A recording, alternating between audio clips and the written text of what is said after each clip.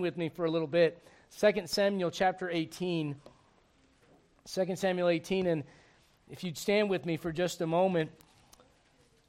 Tomorrow's Memorial Day, and Memorial Day is something that, if I'm not mistaken, came into being here in the United States after the First World War as a day to honor those that had given the ultimate sacrifice and had fallen in the line of duty. And my dad was in the military. Thankfully, he's still with us. Brother Dennis Schlier is also a veteran. He's still with us and 75 years young as of this week. Brother Dennis, congratulations.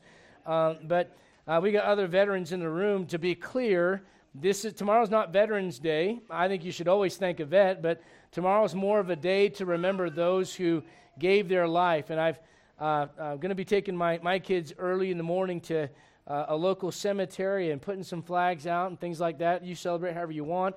Nothing wrong with the barbecue and all that, but I want my kids to know why we do this. And I want them to understand that there are people that do things in life that should be remembered. And there are things that we should memorialize, that we should honor. In light of that, I was reading through in 2 Samuel, look at chapter 18, and kind of a tragic story about a young man named Absalom. And those that are familiar with their Bibles will know that Absalom was the king that stole the throne. He was not the king that God ordained, but he took the throne from his father David. And so David and his mighty men go after Absalom, and they go after this young man. And David's instructions are clear. He says, don't kill him, don't hurt him. That was the instruction from David, who was Absalom's father. So many stories in this passage that really relate to parenting and fatherhood. I'm not going to go into all of that this morning. Maybe we'll explore that on Father's Day. But look at 2 Samuel 18 and verse number 9. And Absalom met the servants of David, and Absalom rode upon a mule, and the mule went under the thick boughs of a great oak. And his head caught hold of the oak, and he was taken up between the heaven and the earth, and the mule that was under him went away. And a certain man saw it and told Joab and said, Behold, I saw Absalom hanged in an oak. And Joab said unto the man that told him, And behold, thou sawest him, and why didst thou not smite him there to the ground? And I would have given thee 10 shekels of silver and a girdle. And the man said unto Joab, Though I should receive 1,000 shekels of silver in mine hand, yet would I not put forth mine hand against the king's son. For in our hearing the king charged thee and Abishai and Ittai, saying, Beware that none touch the young man Absalom. Otherwise I should have wrought falsehood against mine own life, for there is no matter hid from the king, and thou thyself wouldest have set thyself against me. In other words, Joab says, Why didn't you kill Absalom? And this soldier goes, I'm not supposed to, and even if you give me all the treasures in the world, the king said not to hurt his son. Then said Joab, verse 14, I may not tarry thus with thee. And he took 3 darts in his hand and thrust them through the heart of Absalom, while he was yet alive in the midst of the oak. And 10 young men that bare Joab's armor compassed about and smote Absalom. You say, what does that teach you? That teaches you that how you lead others has an effect on them. Joab basically says, hey, I'm going to throw darts, even though the king, the final authority in our land, said not to do that. I'm going to do my own thing because I know what's best. Because I know what's best, I don't care what the king said. There's so many lessons in this story. And so the young men fall, and they fall in line, they kill, they smite, and they slay Absalom, verse 15. Look, if you would, at verse number 17. Look how Absalom dies. They took Absalom and cast him into a great pit in the wood and laid a very great heap of stones upon him, and all Israel fled, every one to his tent. Now, I read all of that because if I had read verse 18 by itself, it wouldn't have made sense. But I really want to call your attention to verse 18. Because Absalom does something in verse 18 that shows me that in spite of how wicked Absalom was, he was at least aware of one thing. I'm not going to live forever on this earth. And I want people to remember me. We can argue about Absalom's motive for doing so. We can argue about Absalom's self-will and his rebellion and all that stuff. We could say that's a problem, and you'd be right for saying that. But I at least want to read verse 18 and point out that generally speaking, people know inside of them there's a witness that tells them, someday I'm going to die. And when I pass off the scene, I hope someone remembers me. Look at verse 18. Now Absalom in his lifetime had taken and reared up for himself a pillar, which is in the king's dale, for he said, I have no son to keep my name in remembrance. And he called the pillar after his own name. It is called on this day Absalom's place. Let's go to the Lord in prayer. And I'm going to ask Brother Eric if you'd open us up, sir, in a word of prayer this morning.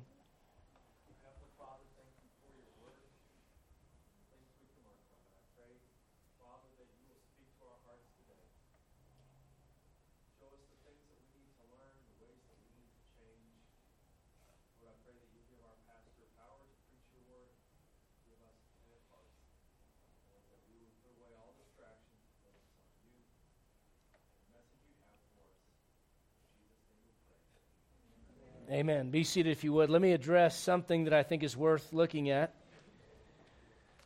The Bible does not have contradictions in it, but the Bible is filled with apparent contradictions. You see what I mean by that?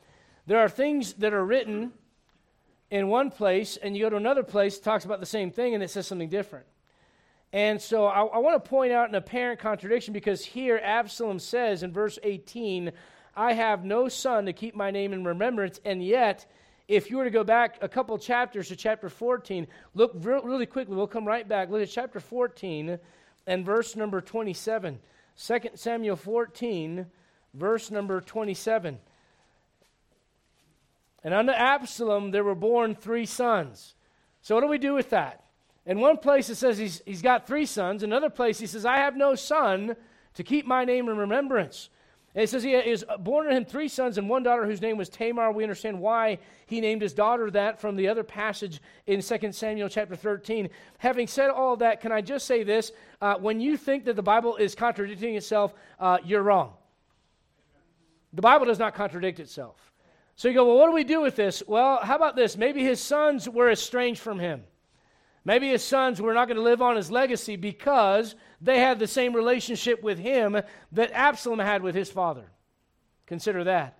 Maybe it was this. Maybe that when he built the pillar, it was before he had sons. In either case, regardless if it was that or his sons had died before, after the pillar was made. I don't know what it is, but I can tell you this much. The Bible says he had 3 sons, and at the end, somewhere in his life, he looks at where he's at and he goes, you know what? I've got no one to carry on my legacy. I'm going to do something so that the world doesn't forget that I was here. Let's be honest. Most of us are going to live, we're going to pass away, and our name is not going to show up in Time and Life magazine.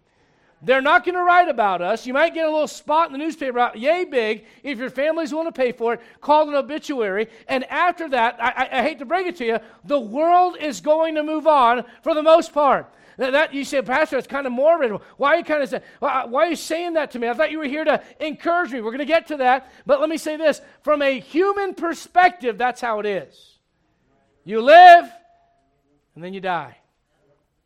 And most people will never know that you were here. But let's be honest, all of us want to be remembered. Let me ask you a question. How will you be remembered? So I got my family, they'll remember me. How will they remember you?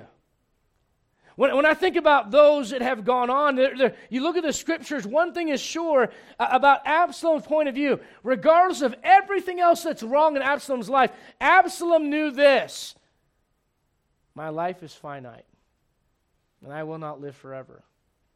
The Bible says in James 4, whereas you know what shall be in the morrow, for what is your life? It is even a vapor that appeareth for a little while and then vanisheth away.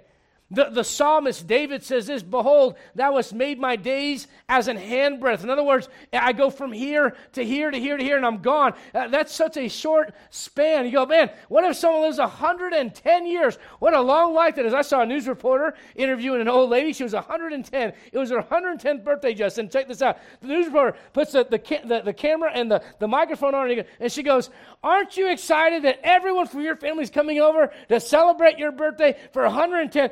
Puts it over, she goes, not at all. I mean, that was funny to me. I thought it was great. But the truth is, even if you live 110 years on this planet, Eventually, you're going to expire, and your soul is going to dwell somewhere forever and ever and ever. Your life in this body is short, it is finite, it is limited. You won't be here forever. So my question is this: how will you leave your mark? How will you be? Remember, Job says, "Are not my days few?"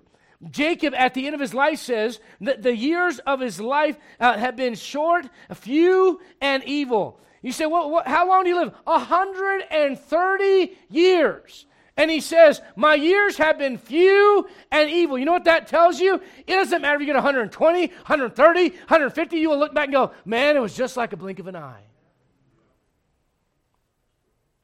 Tomorrow, if you do by chance go and visit a tombstone, you'll notice that there's a birthday, a date of death, and then there's this dash in between. And the dash is where you're at right now. And you're supposed to do, if you're a born-again child of God, you're supposed to do something that leaves a spiritual and lasting legacy behind. Something that has eternal weight, so that when you're gone, the world will, maybe the world as a whole will not know, but there'll be some people that are left behind that will know that you were here, that you did something that impacted their life forever. How will you be remembered? Talking yesterday and showing the boys a picture, and it was on Facebook, and maybe it was the day before yesterday, and one of the likes was from their papa, from Brother Billy. I said, look at that, Papa, I like that picture. My mind started going back to him, and my mind started going back to Gideon Baptist Church in the 1990s and how quickly life has flown by, and all I could think of is this. All I can think of is that, man, there's coming a day when we're going to get before the throne of God, and we're going to receive the rewards of the things done in this body, whether they be good or whether they be evil. And I'm going to tell you something. There are people right now, there's one right here behind this pulpit that's here because of that man and the legacy that he left behind. So let me ask you, how will you be remembered? Well, I'm not a preacher, pastor. I'm not a pastor. I'm not in full-time ministry. That doesn't matter. Listen, I've known of Christians that have lived their entire lives, not in the spotlight, not in ministry, but man, when they're gone, it is felt because they left a legacy behind them. If you're here and you're not saved, can I say this? You won't live forever. It is appointed a man once to die, but after this, the judgment. Oh, preacher, you're being morbid talking about tomorrow's Memorial Day. A day we remember those who are no longer here with us. It is a great chance to think about the fact that none of us will be here forever. I was sitting down talking to Brother Andy Hearn, a missionary overseas, and he was in my house the other day and visiting, passing through. And I said, you know what scares me more than anything else? What scares me more than anything else is to be given 40, 50, 60, 70, 80 years. And when I'm gone, not so much that people clap or there's a big funeral or any delusions of grandeur, but that when I'm gone, it is not felt in the lives of anyone around me. You say, well, your family would feel it. Besides them, who would feel it? I would like to think I left something with someone else that when I'm gone, it's still here and going on. The idea of not having that scares me. You say, why? Because I'm supposed to be like Jesus Christ. You know what the Lord Jesus Christ did? He left a legacy. The Bible says in Acts chapter 10, you don't have to turn there, God anointed Jesus of Nazareth with the Holy Ghost and with power, who went about doing good. He went about doing good. How will you be remembered? They remembered his words. They said, never man spake like this man. They remembered his love. How do you know that? Because the Marys went to the tomb to anoint his body with spices. They brought the best they could after he was no longer around. You say, what does that mean? That shows us that they remembered his kindness, his grace, his love, his words when he was gone. Carve your name on hearts, not tombstones. A legacy is etched in the minds of others in the stories they share about you. C.S. Lewis said, aim at heaven and you'll get earth thrown in it. Aim at earth and you'll get neither. You know what that means? If all you're doing is living your life for yourself down here, when it's all said and done, you get nothing out of it. Well, preacher, I'm heaven bound. You're going to heaven. Pray. If you're saved, thank God, no matter how you live in this life, and I'm not recommending you try me out to prove that you can live like a lost person and be saved. I'm not saying that you should live that way. But I'm telling you, thank God, no matter what you do in this life, if you're saved, you are His child. You are heaven bound. But there are so many Christians that are content with simply being heaven bound. They have no desire to leave something behind. Well, I'm not an outspoken person. I'm kind of quiet. I'm an introvert. That has nothing to do with it. I knew an introvert that didn't know how to talk to people. You know what they did? They went to the phone book. That doesn't exist anymore, does it? A big book. We were watching a movie the other day, and my kids were like, "What is that?" Remember that, Emma? It was a phone book. She's like, "What is that book?" Remember when you could pay to have your number unlisted? Remember that? Anybody know what I'm talking about? Man, the good old days when there was a phone that was stuck to a wall and you didn't play games on it. It was for one purpose, making calls. Amen? But this lady went to a very, very shy woman, was not a real outspoken person. You know what she did? She went to the phone book and she started with A and went all the way to Z. You know what she did? She didn't even call people. She looked at the addresses, wrote the names down, and wrote a handwritten letter that says, "I hope you know Jesus Christ is your Savior." Put a gospel tract in there and mailed it out. Thousands got saved. You say, what is that? Someone just wanted to do something to leave something behind when they're gone. Can I ask you one more time, how will you be remembered? The great use of life is to spend it for something that will outlast the very life that you lived.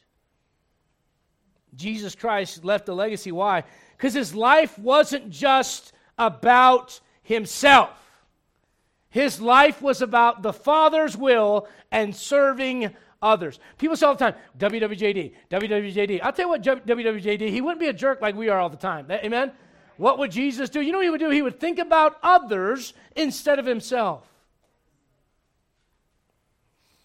You know, if you talk about billionaires today, what name comes to mind? Think of some names. Billionaire. Elon Musk. All right, there you go, Uncle Elon Musk.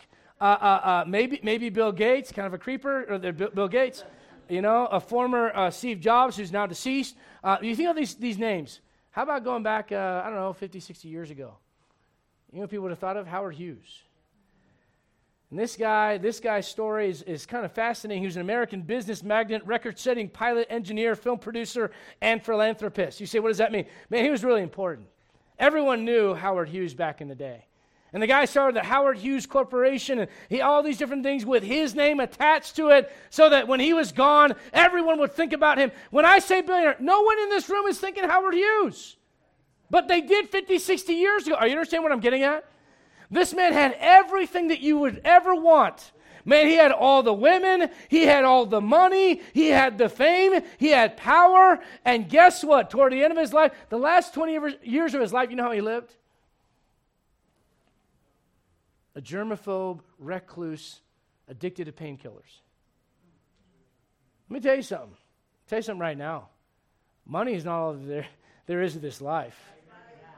And that's nothing wrong with being industrious and working hard and want to provide for your family. Nothing wrong with that. But you are going, even if you made all the billions, there's no assurance that your life will turn out. When they asked him one simple question at the end of his life, are you a happy man? His answer was no. What kind of legacy does he leave behind? Oh, his name's on these things. How does that affect your life?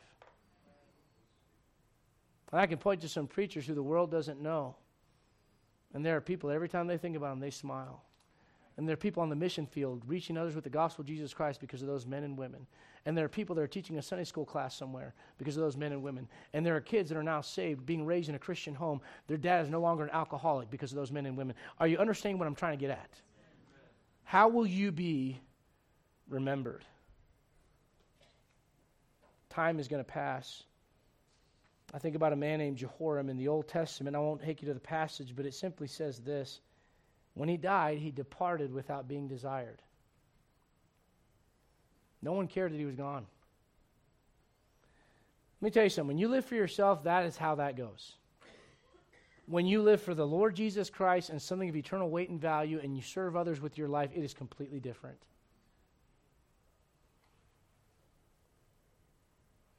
Come with me, if you would, to Luke chapter 17. Luke chapter 17. when you got saved, now if you're not saved yet, can I encourage you to do something? Get saved today. Don't put it off. The Bible says, we just heard it earlier, what is your life? It is even a vapor that appears for a little while and then vanisheth away. It is appointed to men once to die, but after this the judgment. Every one of us shall give account of himself to God. In that day, God shall judge the secrets of men. You don't want to wait till that day. That day will be too late. Today's the day of salvation. If you're not saved, let me tell you right now, you get a finite life and an eternal soul, and one is more valuable than the other. I'm not saying you don't care about your body, don't take care of your body. It's important to do that. This is the one vessel God gives you, the one temple He gives you to serve Him and all that stuff. But that being said, this is not going to outlast your soul. If you're not saved, that is the greatest preparation you can make for leaving this planet, is trusting Jesus Christ as your Savior. We'd love to show you how to do that today. But I'm primarily speaking to saved people this morning, asking how will you be remembered? When you get saved, you know what God does? He puts the Spirit of God inside of you, and He has one word for you. That word is forward. Forward, forward, forward. Back is not an option.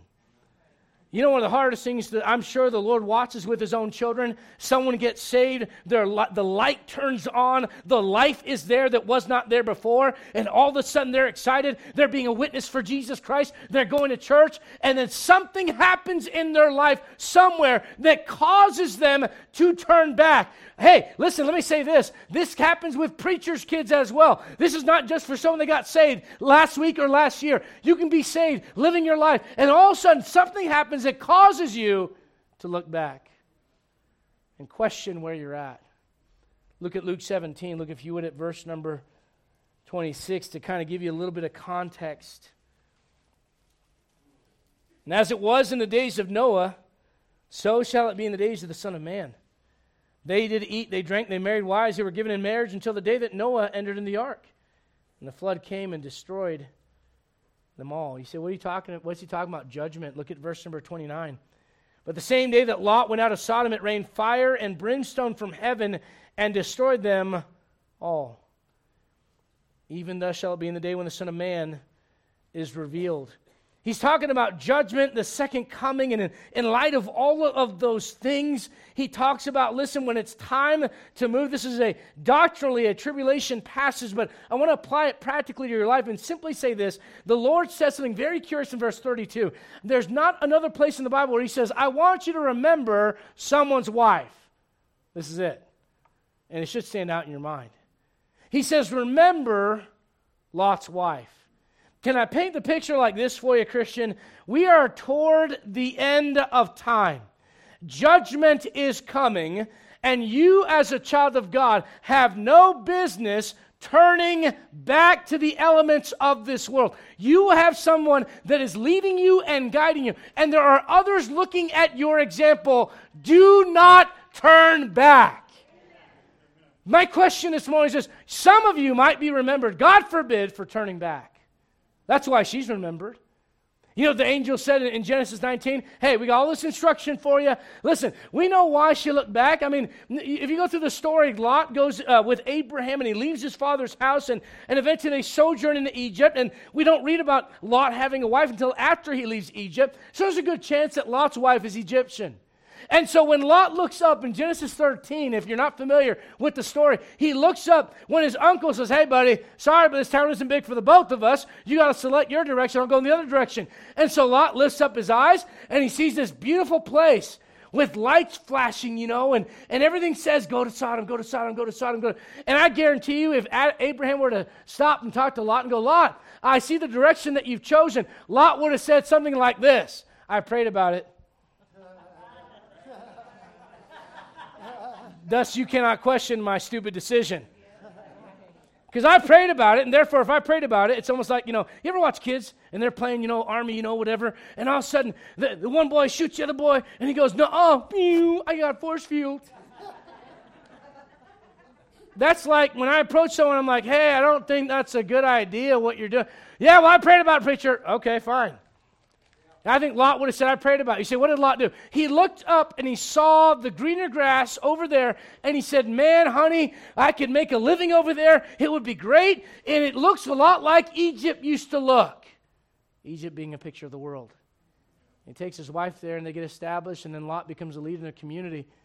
And you know the whole story. There's a lot of perversion going on there in the city of Sodom and in Gomorrah. So much so that God says, I cannot. By the way, if you read the story, some of you that might think God's a mean God, you need to check it one more time. The Bible says their cry came up unto them. You say, whose cry? The children. You think God's a mean God because he burns out the town? You didn't see what he was watching. Change your perspective for a moment and stop blaming God for all the bad. You say, well, God burned it. Yeah, he did. He was judging that city for what they were doing to those children. Man, let me tell you something. If he lets us get away with it, he'll have to apologize to Sodom and Gomorrah as well. Do you understand where we're at today? Let me tell you something, Christian. We are getting closer and closer to the coming of Jesus Christ. This is not the time to turn back. You know, the last thing that she does, the angel instructs her, he says, hey, whatever you do, look, go to the mountains, flee away, move on, move forward, but do not turn back. Look not behind thee. You know what she does? Honey, I just got to look one more time. The Bible says she becomes a pillar of salt. Oh, I don't believe that. Well, have you seen the archaeological digs in that part of the world that show they found brimstone? And they can't explain where it came from? I got a book that tells me about this. You should read it sometime. You know what happens? She becomes a pillar of salt. Her life is gone. Well, I don't get it. It's just like one look. Yeah, one look can change a lot of things. Just ask David about that. You know, she becomes useless. Her life is done. And Lot, with tears streaming down his face at the remembrance that this is something that I caused, holding his daughter's hands and fleeing away, knowing that mom is not, honey, her voice is gone. He knows she looked. She looked. Can I say this? There's some believers that don't realize how close we are to getting out of here. You know what they're doing? They're looking back. And you may not like this idea, but there's some things that may mark you for the rest of your life if you're not careful, that you look back and, you know, that's how people, hey, how about no one says anything about how Lot's wife did raising the kids. No one ever talks about Lot's wife and any of her wonderful qualities that she may have actually had. All we know is she turned back. Well, that's not fair. Whether you like it or not, there's some things that we do in our lives that will cause people to look at us and remember that one thing. Can I ask you, how will you be remembered? You say, why'd she look back? Well, I don't know. Why do some people look back today? They're convinced they need the former life. Maybe it's a lack of faith. Maybe it's a dissatisfaction with God's direction for your life. Maybe it's just deception. I just need it one more time. You don't need it one more time. God brought you out of that life. Don't look back. C.S. Lewis says there are far, far better things ahead than anything that we could ever leave behind. Albert Einstein, whether you agree with everything the man said or not, I think we can agree he's pretty smart. He said, life is like riding a bicycle. To keep your balance, you must keep moving. You know why some Christians are out of balance? They keep looking back. I know I shared the story with you, but I'm going to share it again because I got some old friends in here that will recall when Adrian got his license and almost killed his father. Driving away from the DMV in Widefield and excited about my permit. My dad sitting in the 1987, it was such a cool car, 1987 Dodge Caravan. Total chick magnet. You know, I didn't have my car yet, and so, I mean, I had a total chick magnet. 1987 Nissan Sentra. Who doesn't ride around with that bad boy, you know? I mean, going down the road, and I kept looking back in the rearview mirror. My dad's like, what are you doing? I'm like, Dad, that car's riding close to me. It doesn't matter. You can't look. You don't worry about them. You worry about what's ahead. And I kept looking up. My dad's like, what are you doing? I said, Dad, they're riding on my tail. I think they want me to go faster. You don't worry about what's behind you. You're going to get us killed. And I kept doing it, listen very carefully, not listening to the voice of my father. Are you getting the picture yet? I took that turn at almost 25 miles an hour. Complete one of these. Not like a curve. I mean, like, my dad said Spanish words that I had not heard in a long time, Brother Elvin. I mean, I heard them, we went into full prayer mode after that. Both of us did for different reasons. You said, what was the problem? I was looking behind me and I should have been looking in front of me. There's a man in the Bible named Demas. When I say his name, those of you that know the Bible, what do you think of? Anybody? Tim, go ahead. What do you got? Demas hath forsaken me, having loved this present world. But can I read some other verses? Marcus, Aristarchus, Demas, Lucas, my fellow laborers. This is Paul writing. You know, he's saying this guy Demas is one of us. He's working with me in the gospel. He's living right. He's doing right. Colossians 4, Luke, the beloved physician, and Demas greet you. In other words, this Demas guy was around Paul quite a bit. But then at the end of Paul's life, he says this, for Demas hath forsaken me, having loved this present world, and is departed unto Thessalonica, Crescens to Galatia, Titus unto Dalmatia. And you know what I'm getting at? We don't remember all the work that he did prior. Here's all we remember. He quit. He turned back.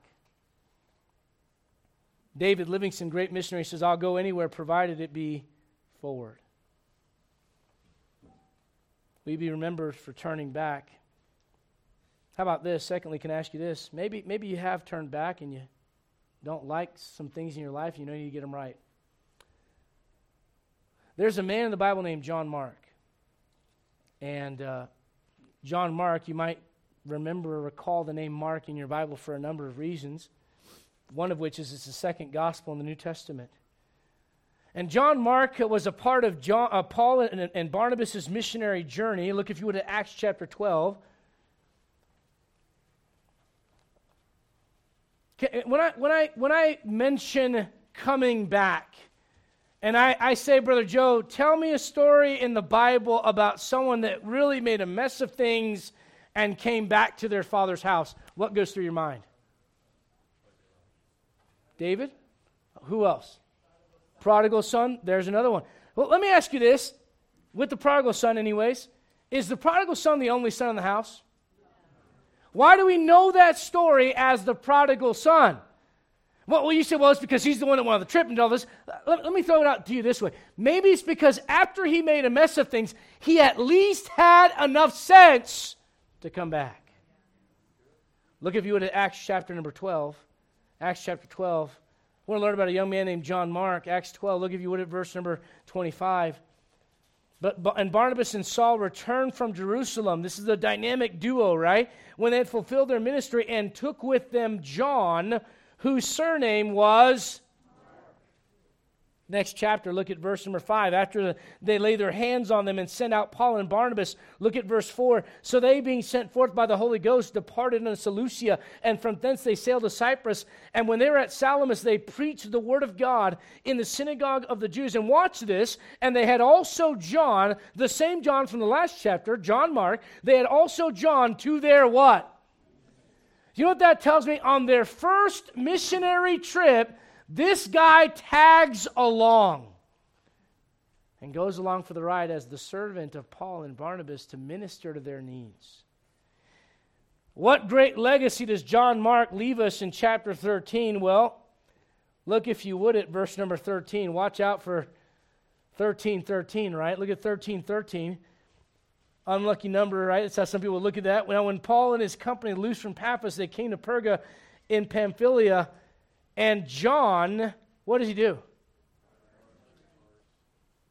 Now listen, before you jump down John Mark's throat, if you'd read the whole chapter, which we didn't have time to do, there's kind of some weird stuff that happens, and I kind of think it wigs him out.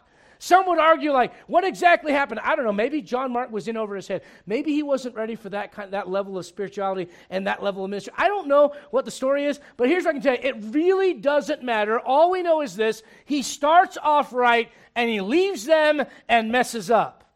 Furthermore, go to chapter 15. Chapter 15.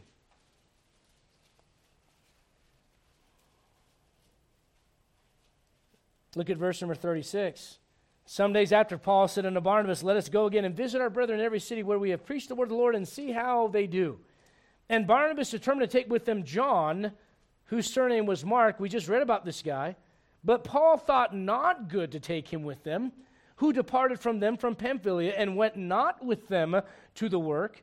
And the contention was so sharp between them, Paul and Barnabas, that they departed asunder one from the other. And so Barnabas took Mark and sailed on to Cyprus, and Paul chose Silas and departed, being recommended by the brethren of the grace of God, so on and so forth. What are you getting at? Not only does this guy leave the preachers that were sent out by the Holy Ghost and dumps them and leaves them and goes back home to mama. I don't know where he goes, but he leaves them, and he goes back to wherever he came from. He leaves them high and dry. But furthermore, 3 chapters later, he's kind of at the root of the cause of the split between these two men. Sean, you're studying to be a minister, a servant of the Lord, going to Bible school online. If you could pick between Silas and John Mark, who would you pick?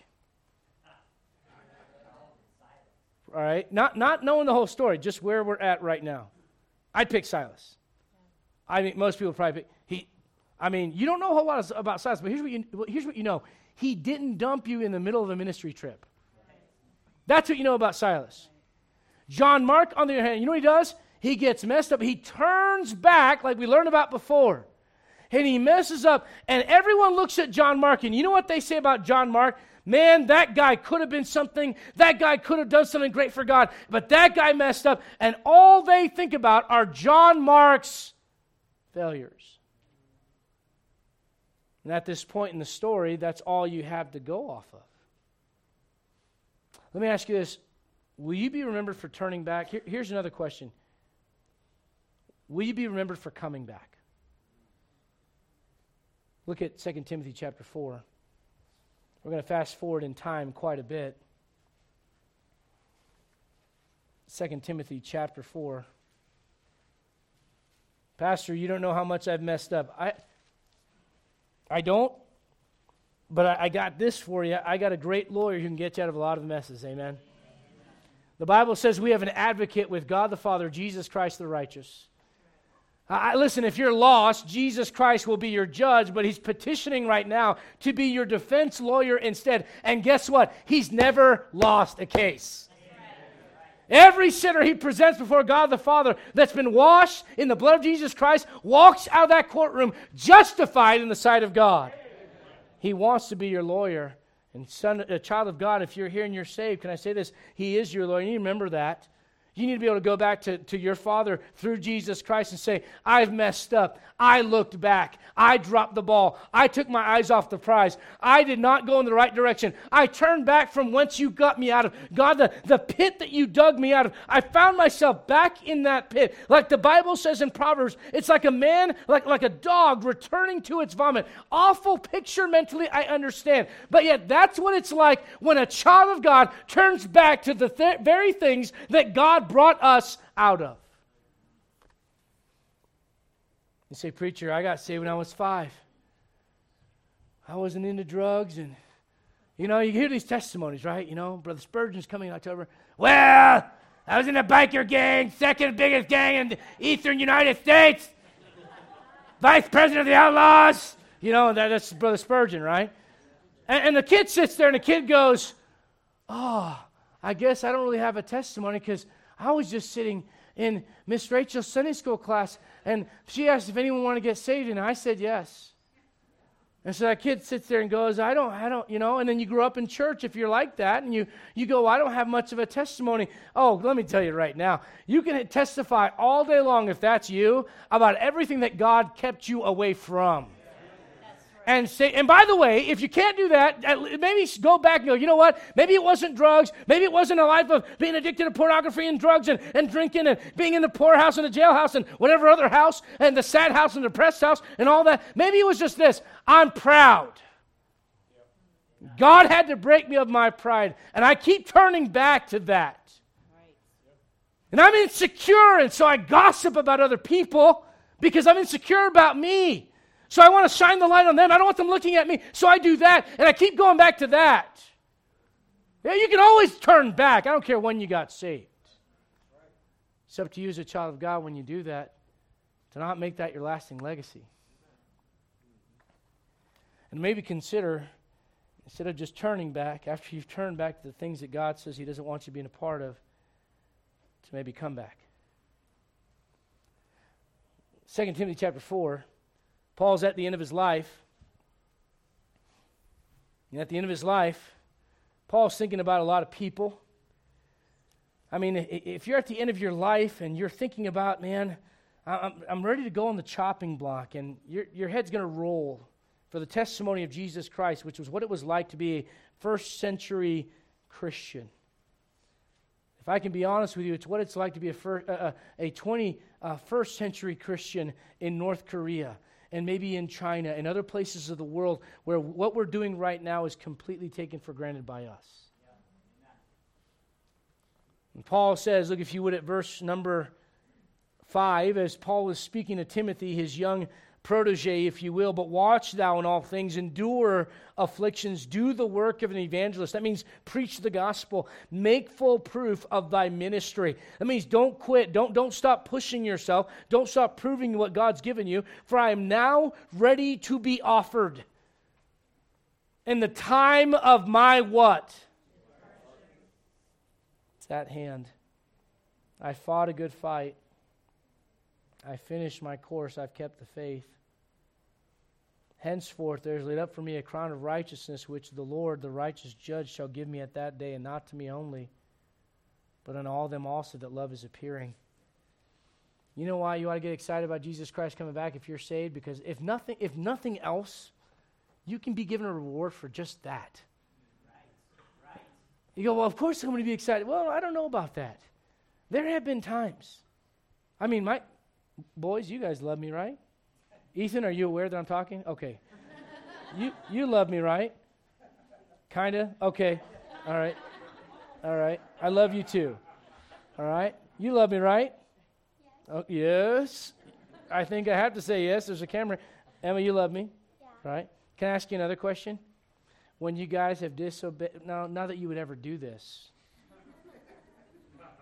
but have there ever been times where maybe Mom told you to do something and it didn't quite go the way Mom wanted it to, and then I come home, and then Mommy's kind of quiet, and she goes, "Tell your daddy." Now, as much as you love me, you're probably not excited to see me at that moment. Does that make sense? Yeah. Can I apply that to all, as Miss Cindy would say, all y'all? Can I apply it to all of us as children of God? We love Him. But sometimes, I can tell you what, depending on what's going on in your life, you may not be excited to see Him. He says, unto them also that love His appearing. He's talking about the end. He's looking at the end. This is what you got to do today. Consider your end. And Paul's going, I'm at the end. I did what I could. I fought the fight. I finished my course. Man, I'm ready to meet my Savior. I can't wait for that day. I've preached about Him. I've talked about Him. Prayed to Him, talked to Him. Someday I'm going to see Him face to face. I cannot imagine that. Then he goes on to say this. Look at verse 9. Do thy diligence to come shortly unto me. You know, he's saying, I don't have much time. Come as quick as you can. Paul's very aware of his finite life at this point. For Demas hath forsaken me, having loved this present world. We read about that.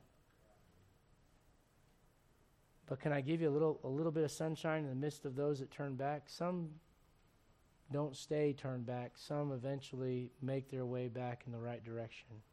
Thank God for that. Amen. And if that's you, can I tell you, you can make your way back in the right direction. Can I ask you this? If you were the guy that deserted the missionaries and you're the guy that helped split up the dynamic duo of Paul and Barnabas, and everywhere you go, they're like, oh, yeah, we heard about you. You know how Christians are. That's that guy. I don't know you would ever do that, right? You'd never do that in church, right? But someone walks in and you go, oh. And listen, by the way, if someone makes their way into church after not being around for a long time, do not, for the love of all things holy and pure, do not walk up to them and go, where you been? Notice you haven't been around. That doesn't really go over so well. And honestly, if I was backslidden and I wasn't right with God, I'd probably just punch you in the face and walk out. You say, oh, preacher, you wouldn't. Well, you don't test it. Let's all stay right with God, shall we? Amen? Look at what he says here in verse 11. Only Luke is with me. Man, I love this, though. It literally breathes hope. In my mind's eye, I can see some John Marks. I sure am thankful when they come back.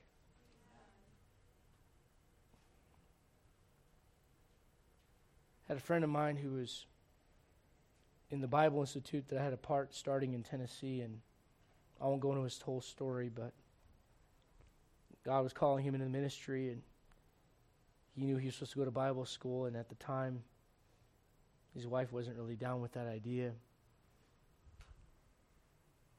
And he didn't go. See what happened? We're not together today. I'm not saying this to rejoice at all. Please don't get the wrong impression. I prayed for that guy for years. A couple of years ago, he called me and said,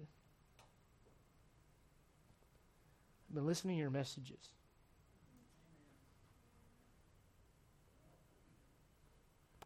He said, brother, I've been in the far country. My wife and I are together, and I sure have made a mess of things. If you've ever tried to help someone, especially teach them the Word of God, and then you see their life go in the wrong direction, it breaks your heart. He said, I just want you to know, I'm coming home.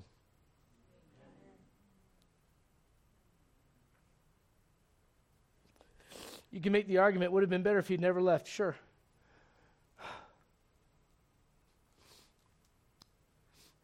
But he will not go down with the legacy of those that just turned back.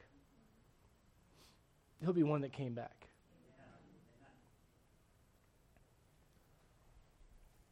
Peter comes back.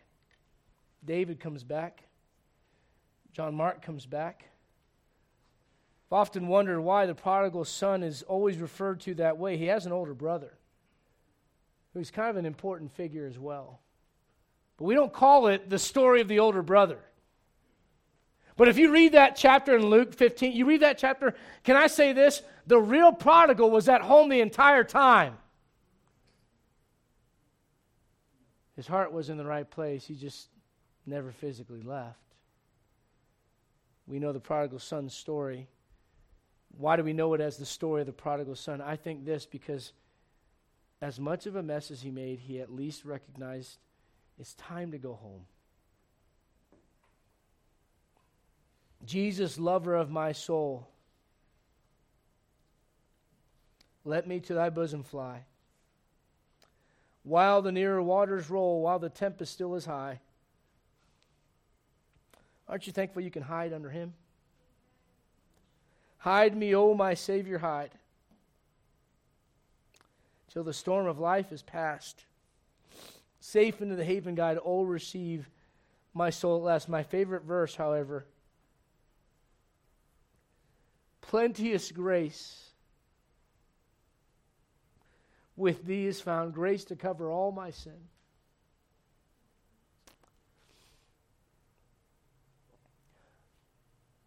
I'm so thankful that when we make a mess, we can come back. Let the healing streams abound, make and keep me pure within. Micah said this about your God, who is a God like unto thee, that pardoneth iniquity and passeth by the transgression of the remnant of his heritage. He retaineth not his anger forever, because he delighteth in mercy. When I read in 2 Timothy 4, take Mark, look at verse 11. Take Mark and bring him with thee. Why? He's profitable unto me for the ministry. Amen.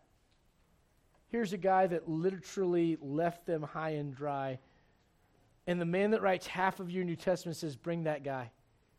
He's profitable. Oh, there's a sermon in what made him profitable. There's a sermon in Barnabas doing what he does to bring John Mark back. But can I just say this? Thank God that John Mark made his way back. Look at Mark 14. You say, why are you so thankful John Mark came back? There's this thing called the Gospel of Mark. You want to guess who it's written by? You'd be missing a book of your Bible if you hadn't gotten right with God. And I'm just glad that Paul was not so proud that he refused to acknowledge that when John Mark got right, he was profitable for the ministry's sake. Mark chapter 14, let me ask you this in closing. Will you be remembered for turning back? Will you be remembered for coming back? Or will you be remembered for pouring out? There are two ways to look at life, Christian. I have to hold on to everything that I have. You ever see kids in the nursery? You know one word that no one has to teach them? Mine. You know, you watch them, and like once the nursery worker turns their head, mine. They don't have to be taught that. That's kind of naturally within all of us. Two ways to look at life. I have to hold on to everything that I have, or I have so much time to pour it out before I'm done.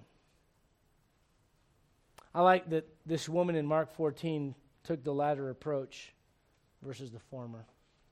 Mark 14, look if you would at verse number 3. And being in Bethany in the house of Simon the leper, as he sat at meat, there came a woman having an alabaster box of ointment and spikenard, very precious. And she brake the box. There's nothing that God can do with your life unless you're willing to allow him to break the box. I don't know what the box may be in your life. And maybe it's a certain aspiration. Maybe it's, I won't be happy until. Maybe it's your family. Maybe it's your, I don't know, your job, your money. I don't know what it is. But if you want God to take what's inside and use it for something that's eternal and lasting forever, you have to allow him to break the box. He poured it, the Bible says she broke the box and poured it out in his head. And like a typical church service, there's someone there to complain about it. I think Christians are the best people in the world, but let's be honest, we're still human. I'm not saying that out of pride. I think Christians are the best people and the meanest devils all in the same bunch. Amen? And you go, amen, the meanest, we all have been on both sides of that coin. They started to complain, and they call what she did a waste in verse 4. And then they go on to explain how it could have been used for the poor in verse 5. But I want you to notice what Jesus says. Let her alone. Why trouble you her? She hath wrought a what? A good work on me. For ye have the poor with you always, and whensoever you will, you may do them good, but me you have not always. She hath done what she could. Watch this. She has come beforehand to anoint my body to the burying. Verily I say unto you, wheresoever this gospel shall be preached throughout the whole world, this also that she hath done shall be spoken of for a what? In other words, what she did in that one moment of finite time will be remembered forever and ever and ever. And even in the millennium, when someone breaks open the Gospel of Mark and starts reading about that, we're going to pipe in and say, yeah, I read about that lady. By the way, she's just down the road. There she is. Hey, let's grab her. Let's ask her what you thought about that day. You know what she would say? I was just doing what I knew was the right thing to do. I had no idea that it would be recorded in Scripture and that forever and ever and ever, that one small thing that I did would be remembered by God and his people. And yet there it is. Can I ask you a question? Will you be remembered for holding back or for pouring out? There's a story in Acts about a couple named Ananias and Sapphira. You know what it says about them? They kept back part of the price. You say, why? I got to hold on to it. Got to hold on to it. Got to hold on to control. Got to hold on to my family. Got to hold on to the money. And it says saying, you know what, God, this is yours. My money's yours, my schedule's yours, my heart is yours, my direction is yours, my thoughts are yours, my kids are yours. Lord, everything in my life is yours, and Lord, you've given it to me. I want to pour that back out. You say, why? Because if you hold on to it in this life, you take nothing with you. Nate Saint, the great missionary martyr, said, people who do not know the Lord ask, why in the world we waste our lives as missionaries? They forget that they too are expending their lives. And when the bubble is burst, they'll have nothing of eternal significance to show for the years they wasted. When James Calvert went out as a missionary to the cannibals of the Fiji Islands, The ship captain tried to turn him back, saying, "You'll lose your life and the lives of those with you if you go among such savages." To that, Calvert replied, "We died before we came here." Can I ask you a question? How will you be remembered? For holding back or for pouring out? There's a man named Epaphroditus that Paul talks about, and he says this in so many words. "You Philippians, you're great people, I love you." And talks about their charitable giving and some other things. But he said, "You know what? There were some things that you could have done that you didn't do. And because you weren't doing your part, this guy Epaphroditus almost killed himself. Worked himself almost to death to supply for your lack." In other words, he said, you know what? Epaphroditus said to himself, if I go out, I'd rather burn out for Jesus Christ than hold back and wish and regret that I didn't give everything to him. And Paul lets it be known. He says, hey, Epaphroditus, he's my brother. He's my fellow laborer. He's my fellow soldier. And he almost died because you weren't willing to pick up your weight. You know why? Because you're too busy holding back and holding on. Instead of saying, Lord, it's yours. You won't be remembered for holding back and holding on. You'll be remembered for pouring out. So let me ask you as a Christian one more time. How will you be remembered? Over in the Gospel of Luke, there's a story about these thieves on the crosses next to Jesus. And most of you know the story, so I won't go to the passage, but they start off both kind of making fun of the Lord, and eventually the one realizes, man, this guy's not like us, bro. We're here because we deserve. We're getting what we deserve, but this man's different. And he starts talking to the Lord directly, and he starts talking to him. He says, hey, Lord, would you remember me when thou comest? He repents. He has a change of mind and heart. He says, Lord, remember me when thou comest into thy kingdom. What does the Lord say to him? Today thou shalt be with me in paradise. In other words, I will remember you. Aren't you glad, as a child of God, that when you called out to him, he said, I'll remember you. You know what one of the saddest things in the world is? At the great white throne judgment, someone gets up there and says, but I went to church and I taught Sunday school and I did this and I did that. You know what the Lord's going to say? I know of you, but we never actually formally met. Depart from me, for I never knew you. You ever run into someone that, like, they know who you are and you don't know who they are? It's really frustrating. Oh, Brother Dominguez, so good to see you. And it's easy with Christians. You go, hey, brother. You don't have to say their name. Bro, it's so good to see you. You remember me, right? Oh, yeah. No idea who you are.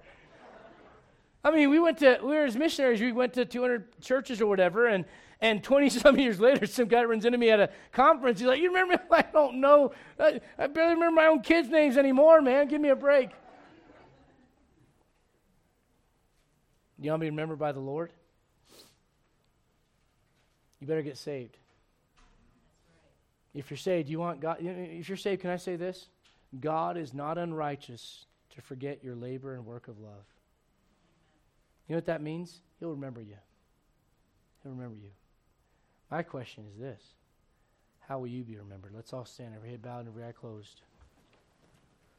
Father, we come to you in the name of Jesus Christ. Lord, I pray that at this time of invitation, Lord, that your people would respond accordingly, that they would see this, Lord, as an invitation, Lord, not from the pastor, but from the Holy Spirit of God, to consider their end, maybe, to consider, Lord, what kind of legacy is being left behind. Lord, tomorrow as we celebrate Memorial Day and consider those that paid the ultimate sacrifice for our nation, would you help us as believers, Lord, to stop and to consider how we will be remembered. And Lord, I pray if there's someone here that isn't saved, that they would truly and genuinely be concerned with the fate of their soul and understand that not everyone's automatically getting in. As the world says, it's not what you know, it's who you know. And Lord, I pray that they would get to know you today. Every head bowed and every eye closed, I pray you take advantage of the altar. Just ask you. Got a number of young people up here, which is a blessing. But can I be honest with you? They're pretty far from the end for most part. If you're toward the end, you know what you ought to be doing? You ought to be thinking a little bit harder about this. What am I leaving behind? What legacy will I leave? How will I be remembered for eternity's sake? Don't you want your life to count for something eternally? I do. If you're saved here today, you know where it starts? It starts with deciding today. I'd encourage you to, whether you come to the altar right now physically or have an altar there at your seat, but man, don't just go, this is the part of the service where, you know, the piano plays and I'm thinking about lunch and then we're going to be gone in a couple minutes. This is where you stop and consider the message. Because I guarantee you this, when you go to the car and turn the radio on and go to lunch, the music's blaring and everything else is going on in life, the message will no longer seem as critical as it does right now. What are you doing today that will help you be remembered for something that lasts? Maybe some of you have been here, you've been saved for a while, maybe trying to serve God, and you just kind of, I don't know, maybe a little dry. Maybe remember why you're doing this.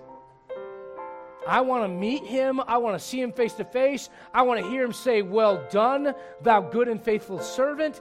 I want to finish the right way. I want to leave something behind me that others can pick up and carry on in their lives so that they can also leave something behind those that are following them, and so on and so forth. If you're saved, it's the reason that you're here. Because someone left something for you.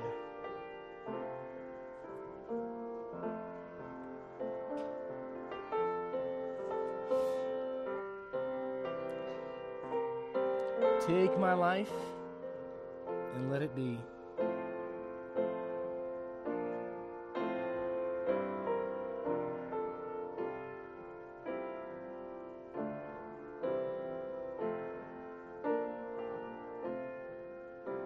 I want to challenge you a little bit and ask you maybe to look at your calendar this week. Look at the things that you have to do. And I'm just gonna challenge you. How can you take those things that you have to do and bring eternal value to them? I don't know, maybe it seems like a dumb or crazy idea to some people to take a tent to a park and bring some coolers and water bottles and Gatorades or whatever and hand them out. Preacher, don't you have other things to do?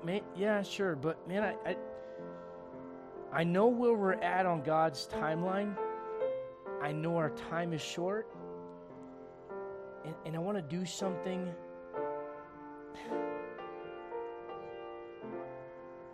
For years we would say, we have to reach the heathen. We have to reach the heathen. And that translates into, we need to go overseas, and some need to. I'm not saying that's not a need.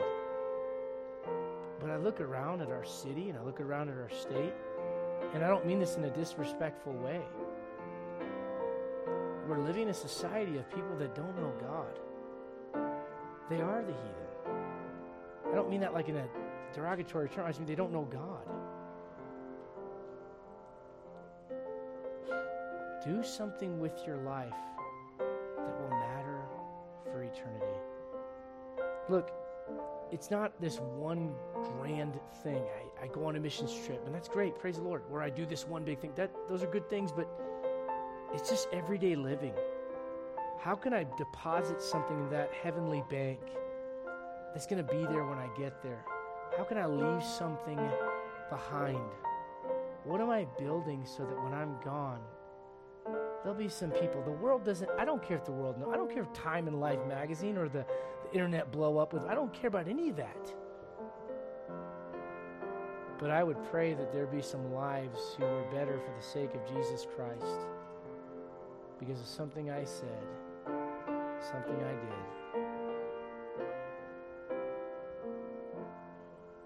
We will too, probably sooner than we realize, find ourselves saying, the time of my departure is at hand. And when we do, we want to know that there's something that we left of eternal value behind us.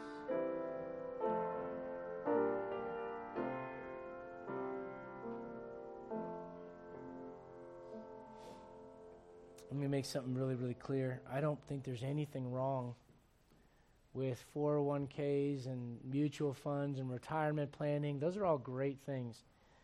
But I will tell you, it blows my mind how many believers have made plans for that.